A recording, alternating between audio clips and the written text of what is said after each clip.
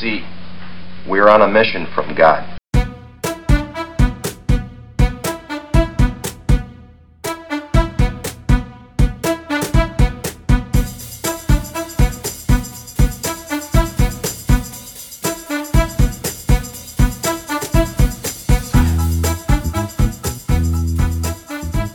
Hello and welcome back to the podcast. I'm your host, Amanda Qureshi, also known as Q. And today's guest is someone I've known for about 5 or 6 years. I met him through a interfaith leadership program that is housed at his, or not his, but at the organization that he leads, the Shalom Hartman Institute. And he is or has become a good friend and somebody that I admire and respect very much. And so I am definitely looking forward to this conversation with Yehuda Kurtzer. Hi, Yehuda. Hey, Amanda. Thanks for having me. Yeah. So, long time no see, friend. Yeah, no kidding. I mean, wow. How's the pandemic life treating you? Yeah, how's your pandemic? It's okay. I outfitted myself a nice little office here in the basement where I've been. Oh. I know it's nice. I have plants. Like it looks pretty legit, actually. We're on Zoom, so yeah. I can see. Yeah. Well, Stephanie cleaned it up last week after a year of like being in my basement and speaking to literally thousands of people on Zoom over the course of the year. She was like, "You can't do this." So, there's socks everywhere. It was more like there's like kind of exposed pipes in our basement, and like there's a bathroom behind me, so that's like weird. So instead, we kind of structured it to look a little bit more like a functional office. But pandemic's okay. My kids have been in school all year, actual school since September, and that's been kind of the difference maker for our family, for everybody's mental health.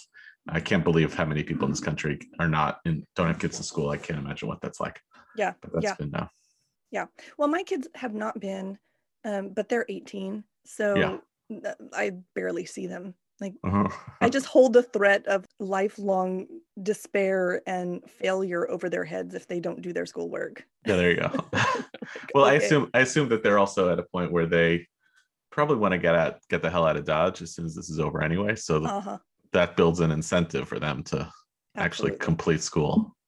Absolutely. They do really well. I cannot complain about my kids. They are good kids. Okay, so we do icebreaker questions here on the podcast. Are you ready? I'm ready. Born ready. All right. So the first question is, what is the last thing you watched on TV? Oh, that's easy. We were watching season 3 of Fargo. Oh. Which people don't really know this. I think it's probably the best TV ever made. Really? It's a bold thing to say. Did you watch Fargo? Have you watched it? I haven't. I've seen it. You've seen the movie? No. Yeah, I've seen the movie, and then I've seen it like on is it on Netflix or Amazon? It's on Hulu. On Hulu. Okay, I've seen it on one of my streaming services and thought, oh, that's interesting. So it's unbelievable. They took the premise of the movie and they're on to the 4th or maybe the 5th season. And each season is basically like a stretched out version of like the movie, Coen Brothers movie, where it has an overall moral message of, there's a rabbinic term for this, which is like one sin causes another. It's like people start making mistakes and then you see people like fall apart through those decision makings. They're crime stories, but it's such inventive, beautiful television. So I watched it years ago, and then we ran out, we finished Netflix. So I was like, Stephanie, let's watch this. She's never watched it. I forgot it all. So it's still great. It's just incredible. So I watched that last night. Is it old? I'd never heard of it before. It's probably 7 or 8 years old, the first season. So there's a new season. A new season came out this past year, starring Chris Rock. It's totally new cast each year. Oh my God. That's amazing. Okay. Good. All right, I'm sold. Because I and any kind of show with murder, I'm into it. Yes. I don't know what it is, but I love murder shows. Yes, love the murder. Well, it's not, I don't think it's that, because I watch a lot of like British crime too. I think I really just like problem solving and crime investigation and just like the mystery around it. Yeah, I'm also weirdly I have a weird fascination with Dark Souls. Like I like serial killer. I can't imagine why. I'm a nice person. I mean, I don't think it's but I like serial killer books. Just there's something so wild to me about the brain science behind some of this and the secrecy. I don't know. Do you think So I actually do this too. And I think a lot about what makes people go really bad. And I tend to, like, this doesn't need to be a huge philosophical discussion, but I don't think that people are just evil. I think they're broken. I think things happen with people, or that they have certain inherent characteristics that don't allow them to understand what it means to be social, right? Social creatures. So they're psychopaths or sociopaths or all of these things that, manifest in all these ugly ways. And because of that, I'm really opposed to strong punitive measures that don't at least try to understand the problem. Like, I feel like a lot of people see horrible people do horrible things, and their first inclination is, let's just smash it and destroy it and get it out of sight. And I'm more like, if this is a thing and it keeps happening in humanity, let's figure out exactly why, because or are we just going to keep like playing whack-a-mole with psychos the rest of our existence? Yeah, I agree. Another angle on this is, if you've ever known somebody who's actually been on the wrong side of the criminal justice system, if you've ever known somebody personally, and I have, who, like anybody in the outside world, seeing this person being accused of what they would be doing, would come to the conclusions about this person's evil, regardless of whether they were acquitted or convicted. It's just, oh my God, that's dark and bleak and wrong and it's evil. Right. And if you know somebody on the other side of it, it's like, well, no, that's, first of all, not really, the story is never quite how people think it is. Right. And criminal justice is rarely kind of a slam dunk. Oftentimes it is, but rarely it is. And people are really complicated. It's such a banal thing to say, but it's really complicated. Now, part of the attraction to this kind of television is also, you get to know characters. And you see mistakes, and you see where, in Fargo, there's always like a super evil character, but they're oftentimes the funniest character in the show. So Billy Bob Thornton in season 1 is the really bad guy, but he's hysterical, like laugh out loud funny. So I don't know, there's something there around opening up a window in our own self-awareness, without getting too deep about television, opening up like a window in our own self-awareness of like, are we the moral people who we think we are? Right. It's the banality of evil thing, right? Yeah. Are we all just like ready to slide right into good evil? Old banality of evil. Hey, that risk going too biblical, but one of the most amazing lines I think in the whole Bible is when God basically realizes, I think it's Genesis 9, basically realizes that human beings are not good. They're not inherently good. And the Bible says God basically repents of the knowledge of believing that human beings are fundamentally good, and says, now I know human beings have a lot of evil baked into them, and therefore I have to reorient how I think about engaging with these people. And I love that, because it's like, great, God, you finally see us. We're kind of a mess. Now you know. Love us for who we are. Or the more you know gif. Yeah. Exactly. Amazing. Okay. Second question then is, what is the last book that you read? Oh man, reading has been hard for me in the pandemic, actually. Really? Yeah, I know a bunch of people for whom this is the case. I feel better about myself that I know those people. But I was having a hard time reading for a while. I'm in the middle of, almost finished with a book called The Underground Railroad. It's a novel. It's an extraordinary historical fantasy novel about telling the story of a person's journey through the Underground Railroad, but imagining that the Underground Railroad was an actual Underground Railroad. What? It's magnificent. Wow. It's an astonishing book about race and about America and about, it's amazing. Wow. Okay. That sounds amazing. Yeah, I mean, like a lot of us this year, I've been reading, when I'm reading, I'm trying to read about race, but I think some of the best stuff is fiction. So this is it. I mean, this is it. Yeah. I do too. Last month I read Octavia Butler. Do you know who she is? She wrote these science fiction books where, race and other factors, gender, all of these things kind of play in. And it was just gripping stuff. And this was written, I think the one that I read was written maybe 50s or 60s, maybe 70s, I don't know. But man, like I couldn't stop. It was so good. So Yeah. I think that that's right. I feel like when you read fiction around these topics, it actually is disarming and allows you to like really absorb the full impact of the issues that they're talking about, right? Yeah. Like really internalize and feel it. It's not an intellectual exercise, it's an emotional Yes. exercise. Yeah. Yes. The author, by the way, is Colson Whitehead. And I read his other book before, which is called Nickel Boys, which is about like a kind of juvenile detention center in the 50s and all the racial divisions there. I think I agree with you. I actually have something of an allergy to some of the theoretical literature and some of the intellectual discussions about race. Yep. Because I just find that there's a lot of dogma. It's weirdly like a faith issue. You have to believe a certain thing about the world. Yeah. But the literature that Right. helps you actually internalize, back to what we were talking about before, how do I understand the human experience? And I don't know, we're people I don't know, I feel personally I'm like a person for whom stories helps me understand humans much more than like rigid ideas about who human beings are and how they work. Yep.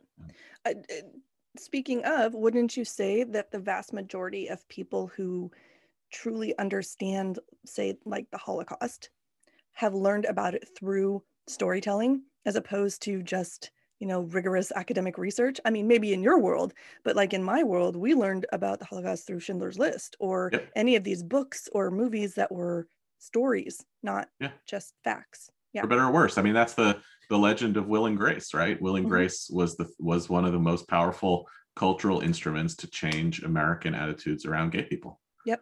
You have lovable characters on television, and they were weird and flawed, just like everybody else was, and it was just who people are. Yep. So, and by the way, you said, our work is around rigorous academic research, but you've been to Hartman. You also know that a lot of that rigorous academic research is about narratives.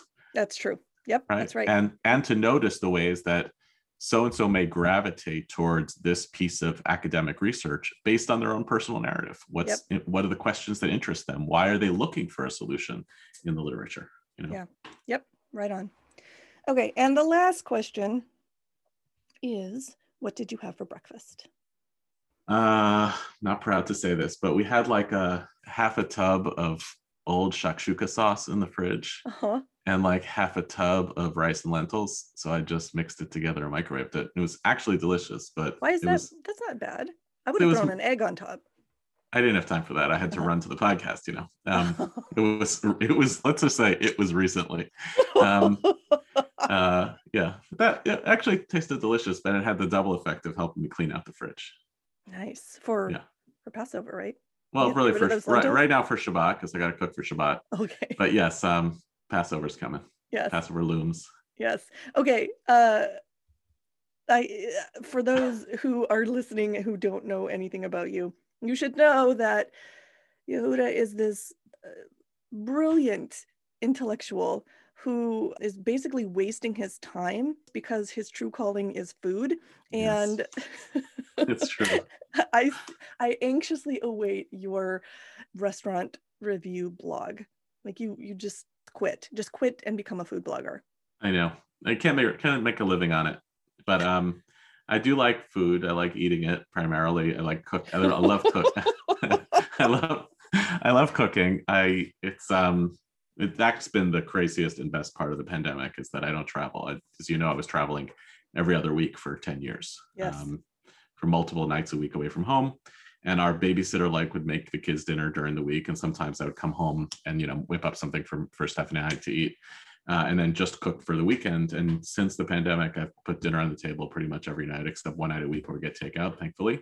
And it's been an incredible anchoring thing for our family. Yeah. And this creative outlet for me of, okay, I'm going to work in the basement and then I have an hour and whatever's in the fridge is going to turn into dinner. Our kids are better behaved. They're eating better than they've ever eaten before. Yeah. It's good. Yeah. It's like Chopped every day. You just go upstairs every day. And throw together 6 different random things. Yeah. Correct. Excellent. And it's great. And Stephanie every night gives the same speech. It's hilarious. The kids make fun of her. She's like, I can't believe you do this every night for our family, and it's a good ritual of like you get a little bit of acknowledgement of the work well done. So I do love that that whole part of life. I also, as you know, Amanda, like my work is all talking and writing. And thinking, a lot of thinking, too much thinking. So I have one activity that I do, like one hobby, which is not in my head, and it's like with my hands, and it's a little bit of physical labor. It's not really that taxing, but it's a little bit of physical labor. And it's, instead of ideas, it's aromas and it's flavors and it's colorful. And the best part is it produces something that has immediate gratification, unlike anything else I do in my life. I'm telling you, that is actually so important. It is. Like, people do not realize how important that is. And actually, my husband is the same way. He fancies himself a cook. I don't think he's on your level, but he does like to go in and make a big old mess in the kitchen. And that's, that's what he does. He works in software all day, and then he's just like, fuck this, I'm going into the kitchen. And I think that's good. I approve. Let me ask you a super important question, which is, if you don't have to do the chopped cooking method, if you were given the, an unlimited budget to make your perfect dish or perfect meal, like, what is the thing, like, say somebody super important was coming to say Beyonce was coming to your house. Oh my God, I'm nervous already. What would you prepare for dinner? Oh man, first of all, I would take weeks of thinking about it. Weeks. Classic. I know it's a problem. Actually, so I'll tell you, I did that for my 40th birthday. I'm kind of an introvert. I'm a social media extrovert, but I'm an actual introvert. Yeah. So for Stephanie's 40th birthday, she wanted a big party. So I threw her a giant party with like 200 people, a karaoke machine, and a dance party. It was great. Yeah. And like spiced popcorn. That was it, like popcorn and beer and dance party. For my birthday, what I said was, my 40th birthday, I want an unlimited budget and I want to make a dinner party for 10 friends. Stephanie was like, that's weird, but you do you, it's your party. So that's what I did. So I took like a day and a half off of work, 2 days off of work. I spent a couple of weeks building a menu and then cooked a 7-course dinner for my closest friends. Holy shit. This is amazing. Okay, so what did you make? It was the best. And it's something, the gift that I got from all of this was some incredible serendipity that everything worked. Everything came out as I hoped it would, even though I was trying to do all sorts of things that I had never done before with all sorts of fancy ingredients. So I did like a course of past appetizers with, what did I have? I had like a duck breast crostini. And no, it's delicious. Duck is amazing. It's the best. It's the best bird. It's the best bird for eating. Not for friendship, but for eating. I did like a mini chicken and waffle, fried chicken and waffle. And these were all just the past appetizers, and an everything bagel deviled egg, which is, I think, my best invention I've ever made. Yeah. And then I had a soup course. I think it was Jerusalem artichoke. I had a fish course. Maybe it was a Chilean. It was like white and black was the fish course. It was a piece of poached Chilean sea bass atop black lentils with like this wine sauce. It was amazing. I had a meat course where I did meat and potatoes 2 ways. One was like a slow cooked braised short rib, which was basically like perfection on a plate, combined with like I think a raw beef. I don't remember. It was, I just want to tell you, it was unbelievable. I was like, I couldn't believe it. I was like, something's going to flop. One of these things is not going to work. And everybody's there having a good time. So nobody's going to be like, oh man, the steak was terrible. It just was really good. It was all really good. Did you do wine pairings for everything? Oh yeah. We had wine throughout. Yeah. Drinks throughout. What did you have for dessert? I need to know that. So remember, we're kosher. So it's kind of an obstacle when you have a meat meal. Oh, to make a perfect dessert, because it can't be dairy. I used coconut milk, and I made what did I make? I think I made a coconut flan. Nice. Which was very good. Yeah. Weirdly good. Yeah. I made something chocolatey also, and multiple things. Who did you invite to this dinner besides Beyonce? Yeah, just 5 couples. 2 drove in from out of town, from Boston. Did they know what they were in for? Like, or was this just like, holy shit, we just won the dinner lottery? There was a little bit of that. Wow. And then the best part with it for me was that they all teamed up and bought me a Vitamix. So everybody won. Yay! I have one too. Isn't it great? That's the best. Awesome. Okay, well, this is fantastic. I am so glad I asked that question. I'm Yeah. also a little disappointed in you that you didn't feel the need to document any of that for I the wrote interview. down the menu. I have it somewhere. I think we took some pictures. I didn't post about it because I felt bad about like I invited 5 couples and not my 3,000 Facebook friends, Facebook quote unquote friends.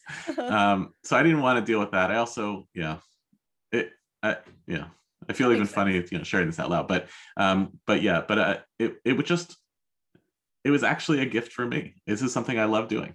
Yeah. Is preparing food and feeding it to people who I like. Wow. Excellent. Yeah. I look forward to coming to your house for dinner. Yes, soup. Sometime We're in the going to near have future. soup. You know how I feel about soup. I do know how you feel about soup. I'm keeping records. Soup is life. Did you see I got a new soup pot for my birthday? Oh yeah, I saw it. So like a Le Creuset, right? Yes, and it's beautiful, like sunny yellow color. I'm very excited. I haven't christened it yet. I have it sitting on my counter outside of the box, on top of the box, and I just look at it, and I'm sort of working myself up to making my first soup in it. It's the best. Just one great Le Creuset story. Uh-huh. My mother-in-law, was from Paris in the 60s. That's where she kind of grew up. She has like these gorgeous Le Creuset pots from Paris in the 60s, like well-worn, beautiful, old. And she has this weird ritual that she does with Stephanie and her sister, where like every couple of years she like takes out all the jewelry and is like, when I die, you get this and you get this. And they all pretend like they don't care, but they care. Yeah. And one time this was happening. And I have a very great relationship with my mother-in-law. And I just said to her, Mom, I don't really care about the jewelry, but I get the pots. And then a year later, she gave me one of them. She was like, why do I wait? Why would I wait until I'm dead? You're going to use it more than me. So I have one of those beautiful pots. What did you get? She gave me one of the orange Le Creuset pots to cook with. And it's just glorious. It's like an oval Dutch oven. Yeah. Yeah. Wow. Oh, it's beautiful. Okay. All right. So Yehuda, if you were to, I'm sure you have a good answer to this, but I'm going to ask it. What do you say when people ask what it is that you do? What do you do besides read and write? What do I do? Like when I fill out forms, I like write nonprofit executive because I can't think of anything else. It's not really it. I don't like using this term because I feel like it's a term that other people should use for you that you don't get to use for yourself, but I'm trying to be a public intellectual. I think that's the nature of the work. I think our institution, the Hartman Institute, is trying to be an engine of thought leadership for the Jewish people, which is not another way of saying like a public intellectual institution that really sees as its work helping serious people think about the big challenges that they're facing and building relationships with each other around those challenges. The tricky part of our work, as you know, is that we care a lot about these challenges. We don't see ourselves as a policy or an advocacy institution. And we live in a climate where impact is oftentimes thought of exclusively through policy type solutions to major social problems. Right. So we try to hold ourselves back from that and just be in that place of what would it look like if we could think differently about this, if we could understand it deeper. Or another way to put it is we oftentimes describe our work in the Jewish world as we're asking why questions and not how questions. Okay, I like that. So it's a tricky organization in that respect because a lot of people want you, if you've helped them think about why, they want you to help them think about how. Right. And we hold ourselves back a little bit. So I feel that that's my work, and that there's a couple of big questions about Jewish life that I really, really care about, that I'm always kind of thinking about and always playing with. What else do I need to know and learn to understand this? Who should I be talking to? Who can we reach? How can we reach them? I think that's what I do. What are your two or three big questions about Jewish life that you personally are? I know, there's a huge range of thought and scholarship and public discourse around Judaism, both as a religion and as a culture, here and around the world. So what is it that you are personally most interested in? Yeah, I think the two big ones are, I care a lot about pluralism, almost like a parody of myself. I really am constantly kind of teasing out the questions of What does it mean to really believe that there are multiple truths in the world and that your world is expanded by being in community together with other people? What does that really mean? How does it stretch us beyond the comfort of like building communities that are rooted in sameness? Right. What do we gain out of that? I think for the internal conversation for Jews, this is critical. There's not that many of us. And by definition, we are a trans-ethnic, trans-racial, trans-political, trans-denominational, trans-geographic community. And therefore, you need a technology like pluralism to be able to hold together some sort of group identity. Because you can't shortcut through any of those things. Yep. So we need it. So there's an essential need for it. But I've always been curious about it philosophically and theologically. Many of the most formative experiences of my own life Jewishly were precisely by being environments of people who came with totally different worldviews. So I think about that all the time. I'm playing with it all the time. And the other, I guess, is this whole diaspora question. Jews are a fascinating people because we think of ourselves as having come from a particular place and trying to return to a particular place. But the dominant characteristic of our history has been wanderlust, So, and now, since 1948, the creation of the State of Israel, it's like putting this whole question to the test. What does it mean to be a people who are connected to a land, but who choose not to live there? And for American Jews, in what ways are we diaspora Jews? In what ways are we at home in America? And these two things connect because I care about holding together the Jewish people, even though our differences in the geographic one are really big and really getting in the way of that. So those are probably the two I play with the most. Yeah. I feel like, so my association with you has really enriched me in so many ways, right? And the exposure that I've had to a lot of the conversations that happen within Jewish circles are so fascinating to me because it feels almost like a microcosm of a bigger question that humanity is grappling with, especially in modern times, about belonging and about pluralism and about sitting with differences. And what does it mean for us to all be together? Like, where are the lines between, what we'll tolerate as far as differences and still allow you to call yourself or identify as the same way I do, right? And I feel like there is, and I think you're probably the best person to ask this to, I feel like there's an increasing amount of pressure to draw lines between differences and otherize, right? And this is deeply concerning to me because, like you, I value pluralism. It's something I truly, even things that I don't agree with, I find value there because they help me form my own views, right? They help keep me sharp and keep me challenged. So as long as people aren't being killed, right? As long as we're not trying to eradicate people, I want to hear why, and I want to hear how people are coming to their conclusions, and I want to be challenged by them. So I guess the question is this a new thing? Is this the result of modernity, of the world getting very, very small and all of us getting very, very close very quickly? Or is this just how it's always been? So first, before I answer that, I'll just say I think the challenge for people like you and me who do care about this is that we seem to derive inherent value from encounters across difference. We think it's really important and we know how to optimize them, right? Or as my colleague Tamara Tweel put it to me recently, we also derive pleasure from it. We got to own that because if you want other people to do it, it's like anything. If you really enjoy something, and then you're frustrated that other people aren't doing that same activity, but they don't derive pleasure from it. They don't like it. It's hard for them. It's like you lose empathy for them, even though you're misunderstanding like that. It's easy for you and hard for them. So like I think assholes who really love to work out and are constantly, yes, yeah, let's go work out. And you're like, dude, right. I don't want to go work out with you. No, it's worse though, when they say they really love working out. And then they preach to you of why working out is a good thing to do, as opposed to acknowledging, I think you should work out because I like it. It's enjoyable to me. And you might also find it enjoyable. I think pluralism is the same thing. What happens when there's a lot of people for whom it's not pleasurable? Actually, by definition, encountering a cross difference for some people is really uncomfortable and it's really unpleasant. And we can't assume that just because we derive pleasure from it, that it's therefore morally good and therefore other people should engage in that morally good activity. That's a big part of it. I don't think anything what we're encountering right now is new, but we actually have access to more difference today than I think people had in the past. I think that's right. Right. That's different, right? Oh yeah. Just by virtue of social media, right?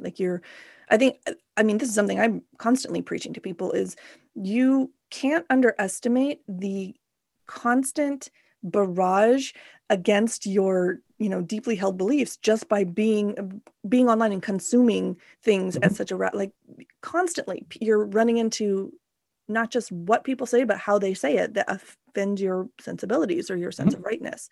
And I always quote a study that was done by a group of neuroscientists at USC, led by our friend, Sam Harris, who I think that this is still a really valuable conclusion, is so he had people in an MRI, and the experiment was to read things to people that contradicted their deeply held beliefs, right? To see how their brains would react.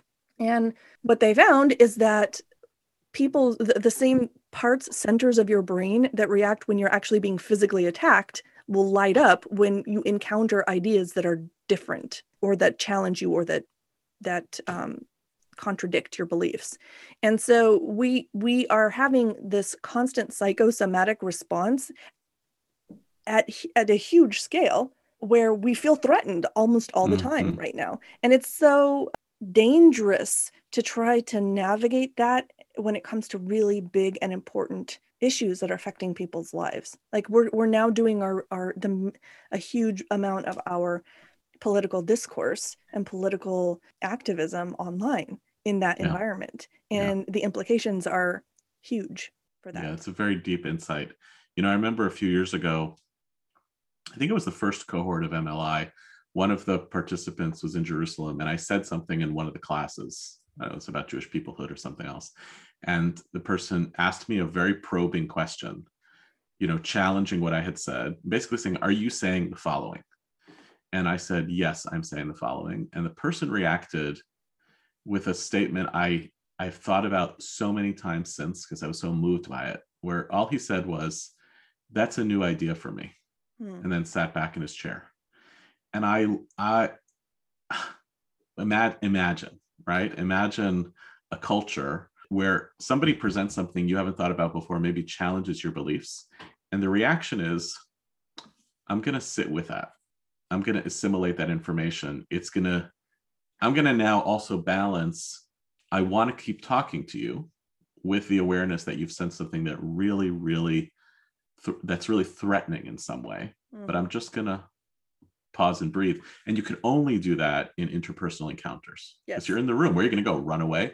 With Twitter, you'll just leave the app. Like you'll just shut it and do something else. Or you're dash out a response that's probably ill-advised.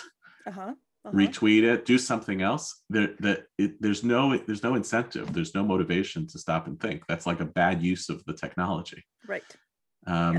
Yes. So I mean, the whole technology, the whole point of digital media or social media as it is to actually override your thought process, right? It's optimized for marketing, which its whole purpose is to override your thought process too and get you to react by spending money, right? Like that's what it's for. Yeah.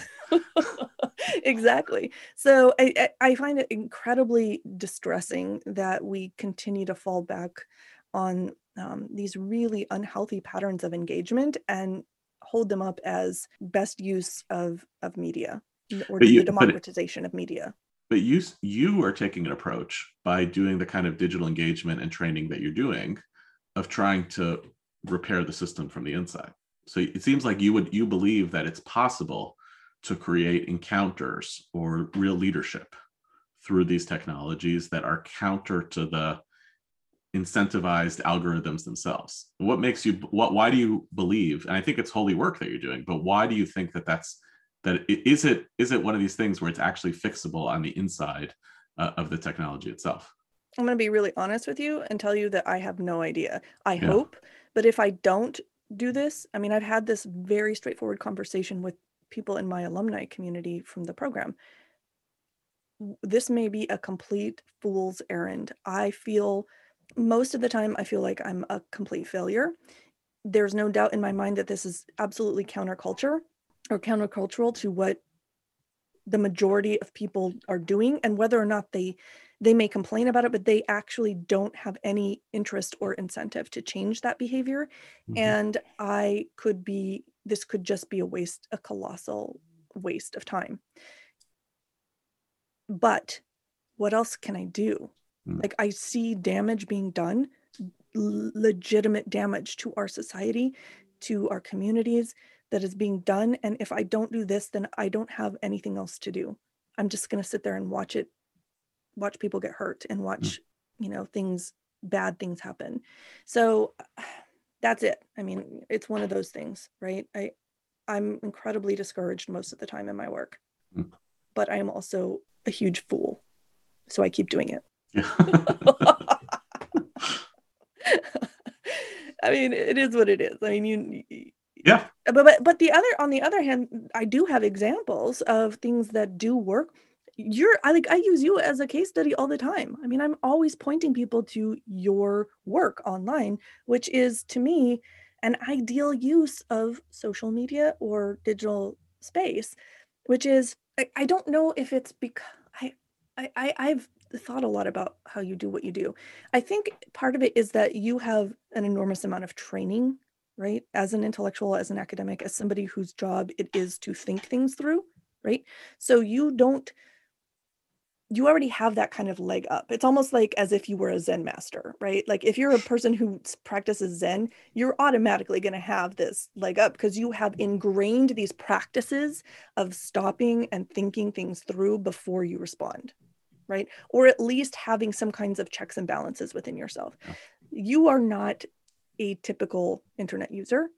So it could be that I'm basing my entire vision of how the internet should be on an anomaly. Yeah.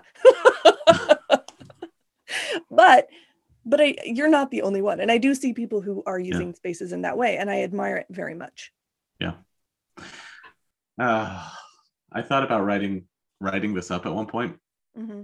I had a whole subtitle for the book, How Social Media Can Repair the World That It Destroyed. But because I think when it works, when you can actually create online community, I think that's the effort that you're trying to build out training and tools for. People do weirdly feel like part of a community. And in some ways, social media offers an opportunity for people to feel part of communities that are unavailable to them. The pandemic is kind of a great example to this effect of means of feeling connected to people. It makes me, weirdly, it generates certain intimacies that are actually quite dangerous. So I have a whole bunch of people who think they know me, who I've never met in person, who talk to me like they know me. And once in a while, I'll have to be like, dude, you don't know me. You don't know the tone here. You don't get the joke. You don't, there's like intertextual references, but you said this thing on Facebook 3 months ago. And I'm like, hey, the whole thing is a rough draft. Yeah. The whole premise, the whole point of this exercise is a rough draft. We all have to know that those are the rules of the game. That there's a difference between I'm publishing this as an article because I've really thought about it versus I have a kernel of a thought, let's play with it and talk about it. So I do think that there's possibility of generating that community, but like all forms of community, it winds up, even when it's good, it brings in all of the ways in which also people act out in community, where people use their proximity and their intimacy to do annoying things. So yeah. I feel like people feel like there's a magic something that you can just do that's going to make digital spaces good or useful. It's not that. And it's exactly, in some ways, it's exactly the same as your offline spaces, right? When you convene a space, you're an educator as a huge part of who you are. When you convene a space where you're trying to make it a beneficial learning environment or a place where people can engage and come away and have some kind of benefit from it, there are rules that you put in place, right? And it's not like these are the rules. It's like, this is the shared understanding of how we engage in this space. And even with all of that done perfectly, you're still going to have shit that goes down that isn't optimal, because you're dealing with the ultimate variables, right, of human beings. Other So people. Yeah. yeah. So but that's all to say that doesn't mean that there's anything wrong when shit goes down. Mm-hmm. That's just par for the course. And I feel like there's this weird idea that we're gonna create this like online utopia where it'll be perfect and all of that. So that's why I work with individual leaders, because the ideal for me isn't to make the internet better. The ideal is for us to be able to traverse and use and engage online, right, spaces in ways that are good, for us to be adaptable, for us to be able to move through those spaces and actually be able to have the right responses, to make the right choices when they need to be made. I mean, it's actually the same thing as life. Yeah. Like, I like that. Yeah. I like that. I think it's more noble to basically say, okay, social media is going to replicate the good and the bad aspects. Maybe it'll magnify the good and bad aspects of real life. How do we basically try to bring the same ethics and norms into that space? But to do that work simultaneous with trying to do that in real life also.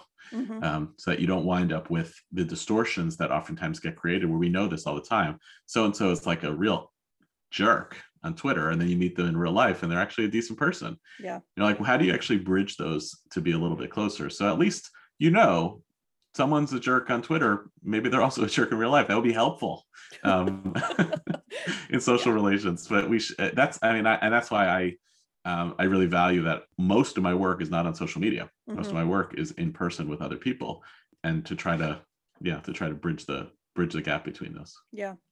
Well, I'm grateful for the work that you do online. I feel like it's a really great example, and whether you're an anomaly or not, I feel like that gives us one of a handful of really good examples of what we can be shooting for, what it can look like.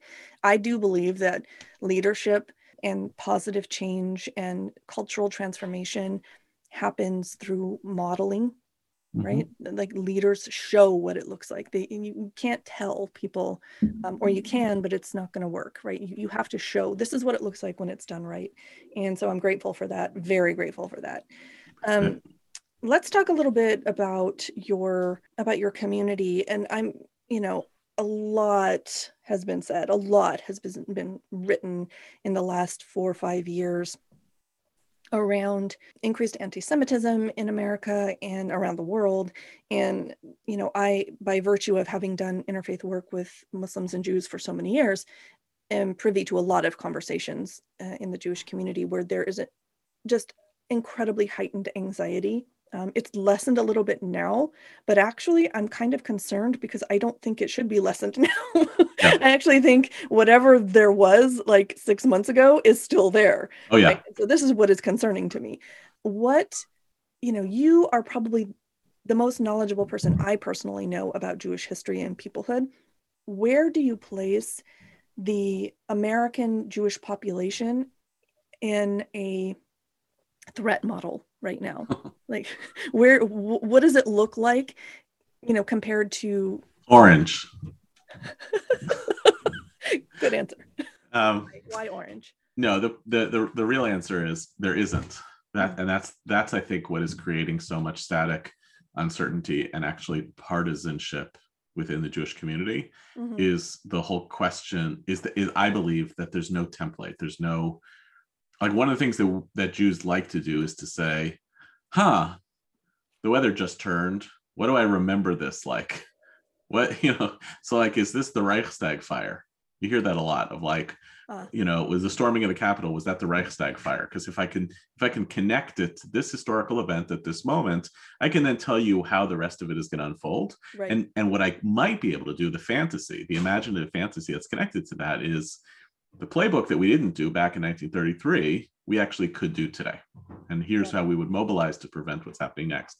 The problem is that all of the analogies are really shoddy, because unlike any other time in Jewish history, the American Jewish community has a kind of influence, affluence, power, privilege, choose any of those words that you want to describe its own experience. American Jews are assimilated, which is sometimes thought of as a bad word, but is actually a really good word, into the American polity in ways that are different than ever before. Maybe echoes of some times in Jewish history where it was similar, but it's really quite different. And the biggest elephant is none of those stories, in none of those stories was there also a Jewish sovereign state that actually was objectively powerful. So the condition of the Jewish people is just so fundamentally different in this moment than ever before. So it mitigates against those analogies. But what oftentimes happens in the Jewish community is, in response to the growing anti-Semitism, and it is growing around the world, in response to that, you can see arguments that are rooted in that very question.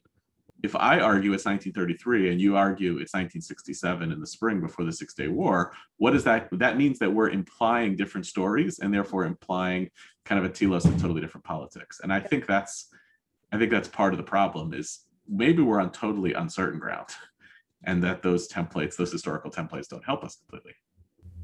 Nobody likes that answer. No. Listen, Right. I mean, Pittsburgh was an extraordinary example. It's the worst anti-Semitic incident probably on American soil in American history. Yeah. But I can't point to another pogrom, right? Another action against Jews that led with that kind of violence that was then accompanied by the newspaper of that city running in the original Hebrew Aramaic phrase the words of the Kaddish, the Jewish mourning prayer, to say Pittsburgh mourns its Jews. Because in almost all the stories of in Jewish history, the violence against Jews was like a way the societies had to kind of give off steam. Mm-hmm. Nobody was mad about it. Some people, the people in power were able to control it. So you allow it to happen once in a while, and then you tamp it back up again. And then sometimes the power structures were responsible for it. But here, anti-Jewishness is seen as anti-Americanness to the majority of Americans. And that's different. And this is a place where I think intergroup work is so critical, because I think the tide has turned in a positive way around anti-Muslim rhetoric in this country. Mm-hmm. But if you go back 20 years ago, I don't mean we're in good shape, but if you go back 20 years ago, the post 9/11, my understanding, as I saw it, was being anti-Muslim was a way of expressing your Americanness for a growing number of people. And now I think it's moving back. But I still think there's a difference in quantity. More Americans think anti-Jewish behavior is anti-American than think anti-Muslim behavior is anti-American. That's where I think we could build a bridge. Yeah, I think that's right. That was one of the primary drivers that got me involved in doing Muslim and Jewish interfaith work, is that very thing, is the idea that the Jewish community, from what I saw right after 9/11, they were crushing it. Like in our community, we were just like, we are, it was this moment of taking inventory and realizing how screwed we are. Like, we don't have any kind of real infrastructure. We have no political power. We could get kicked around and nobody will think twice. And in fact, it could be posited as an American thing to do. And I looked over at the Jewish community, who were about the same size, 2-3% of the population, who were, you say one thing wrong, the ADL is going to come down on you. Like, you do not fuck around, right? With the ADL. And I'm like, how do you get to that point as a minority community? How do you get to the point where, there might be people that hate you forever and ever, whatever, but you have some way of combating that. And those people they understand, even when they do it, that is not acceptable behavior. Yeah. Right? That it is absolutely counter to the ideals of the country and the culture that they're in.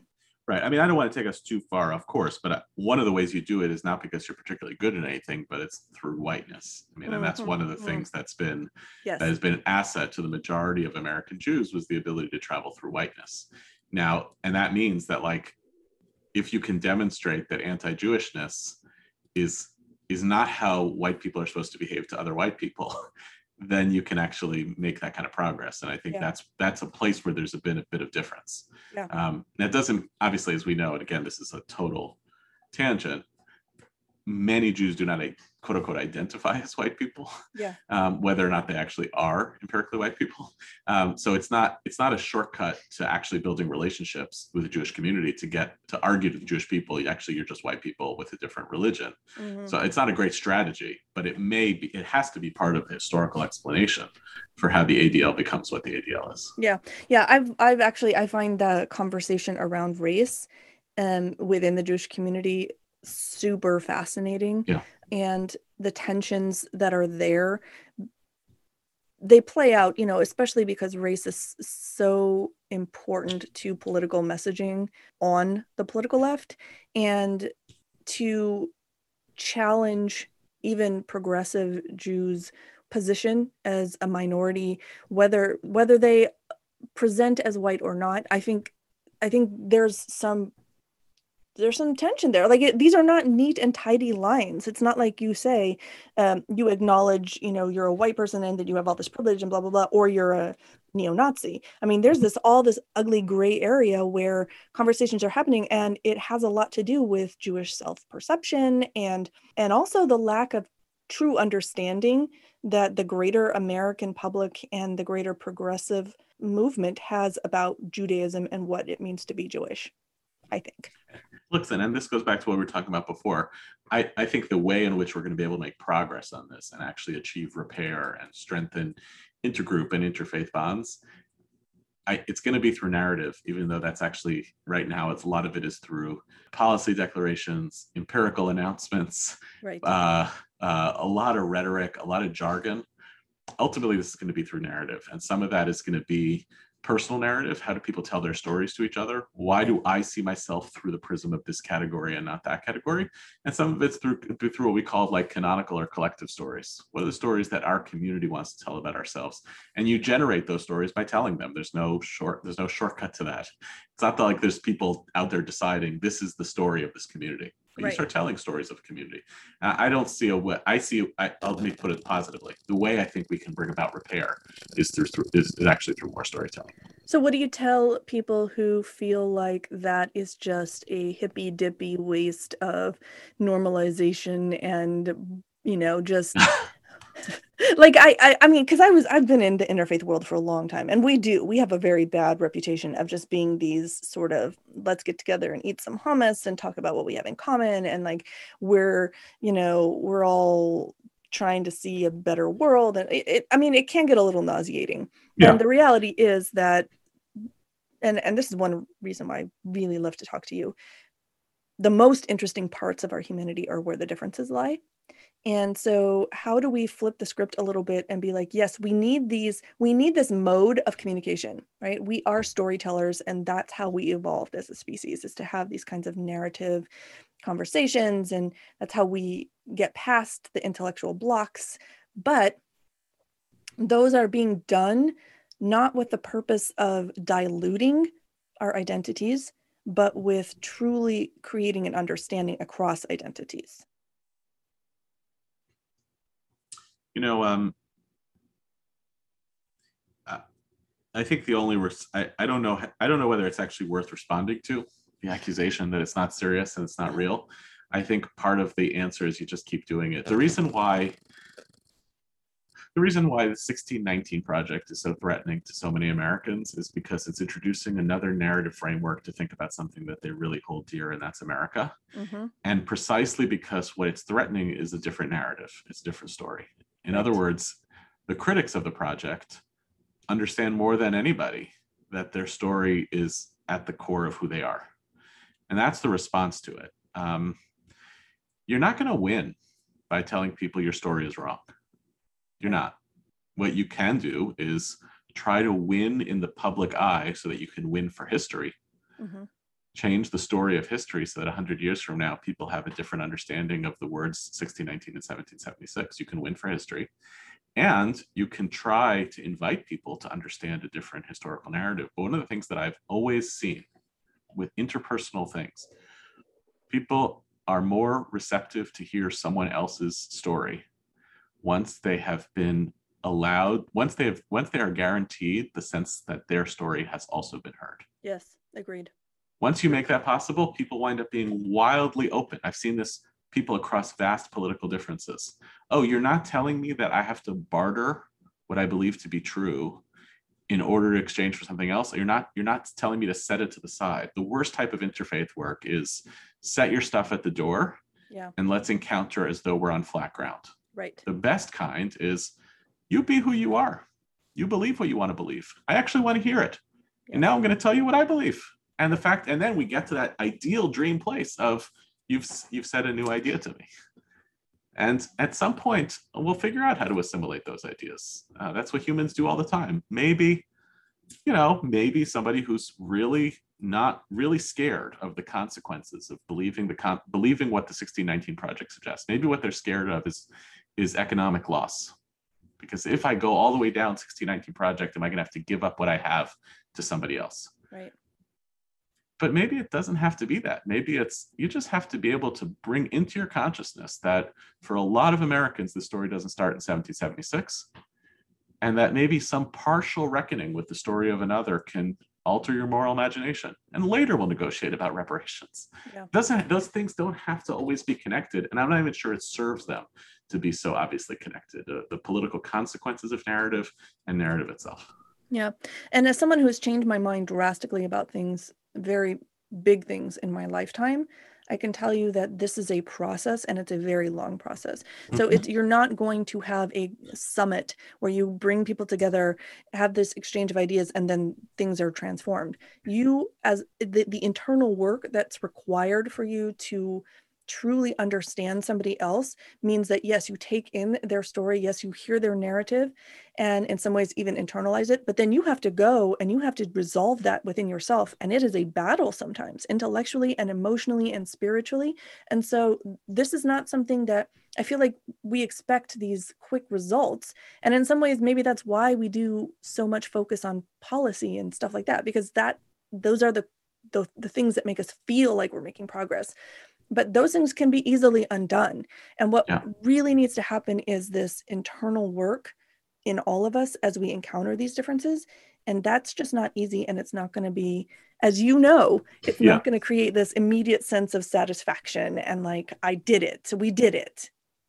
Listen, Rabbinic Judaism is very skeptical of messianism for exactly this reason, because if you believe that you're going to achieve some sort of political transformation in your own lifetime, first of all, you're probably going to do a lot of violence to people along the way to get there. Yep. And second is the things that you believe can be transformed in your lifetime might suggest that you're setting your sights too low, that you'll see fruits of your labor quite quickly, and then you didn't dream big enough. So on one hand, you set up a messianic vision for the world because you need a North Star of what you're working towards. And then you're going to probably be disappointed about getting there. But that's what you spend your life doing. And I know more, I'm in the education business, which means you're going to work for generations, and hopefully those who come after you will have benefited from your work, but you're probably not going to know. Yeah. Well, that's a bummer. No, that's why we make dinner, right? That's why we make dinner every day. That's right. And that's why, and it keeps you, and that's why anybody in this work should be humble, and people who aren't humble about their outcomes, it's probably not that good. Right. Wow. Well, you have been incredibly generous with your time, Yehuda, and I could obviously talk to you for a long time. Yeah. Likewise. We should do this again. Yeah. I really value you as a conversation partner, and look forward to sharing this conversation with others, and am so grateful for your friendship and the work that you do. Great to see you.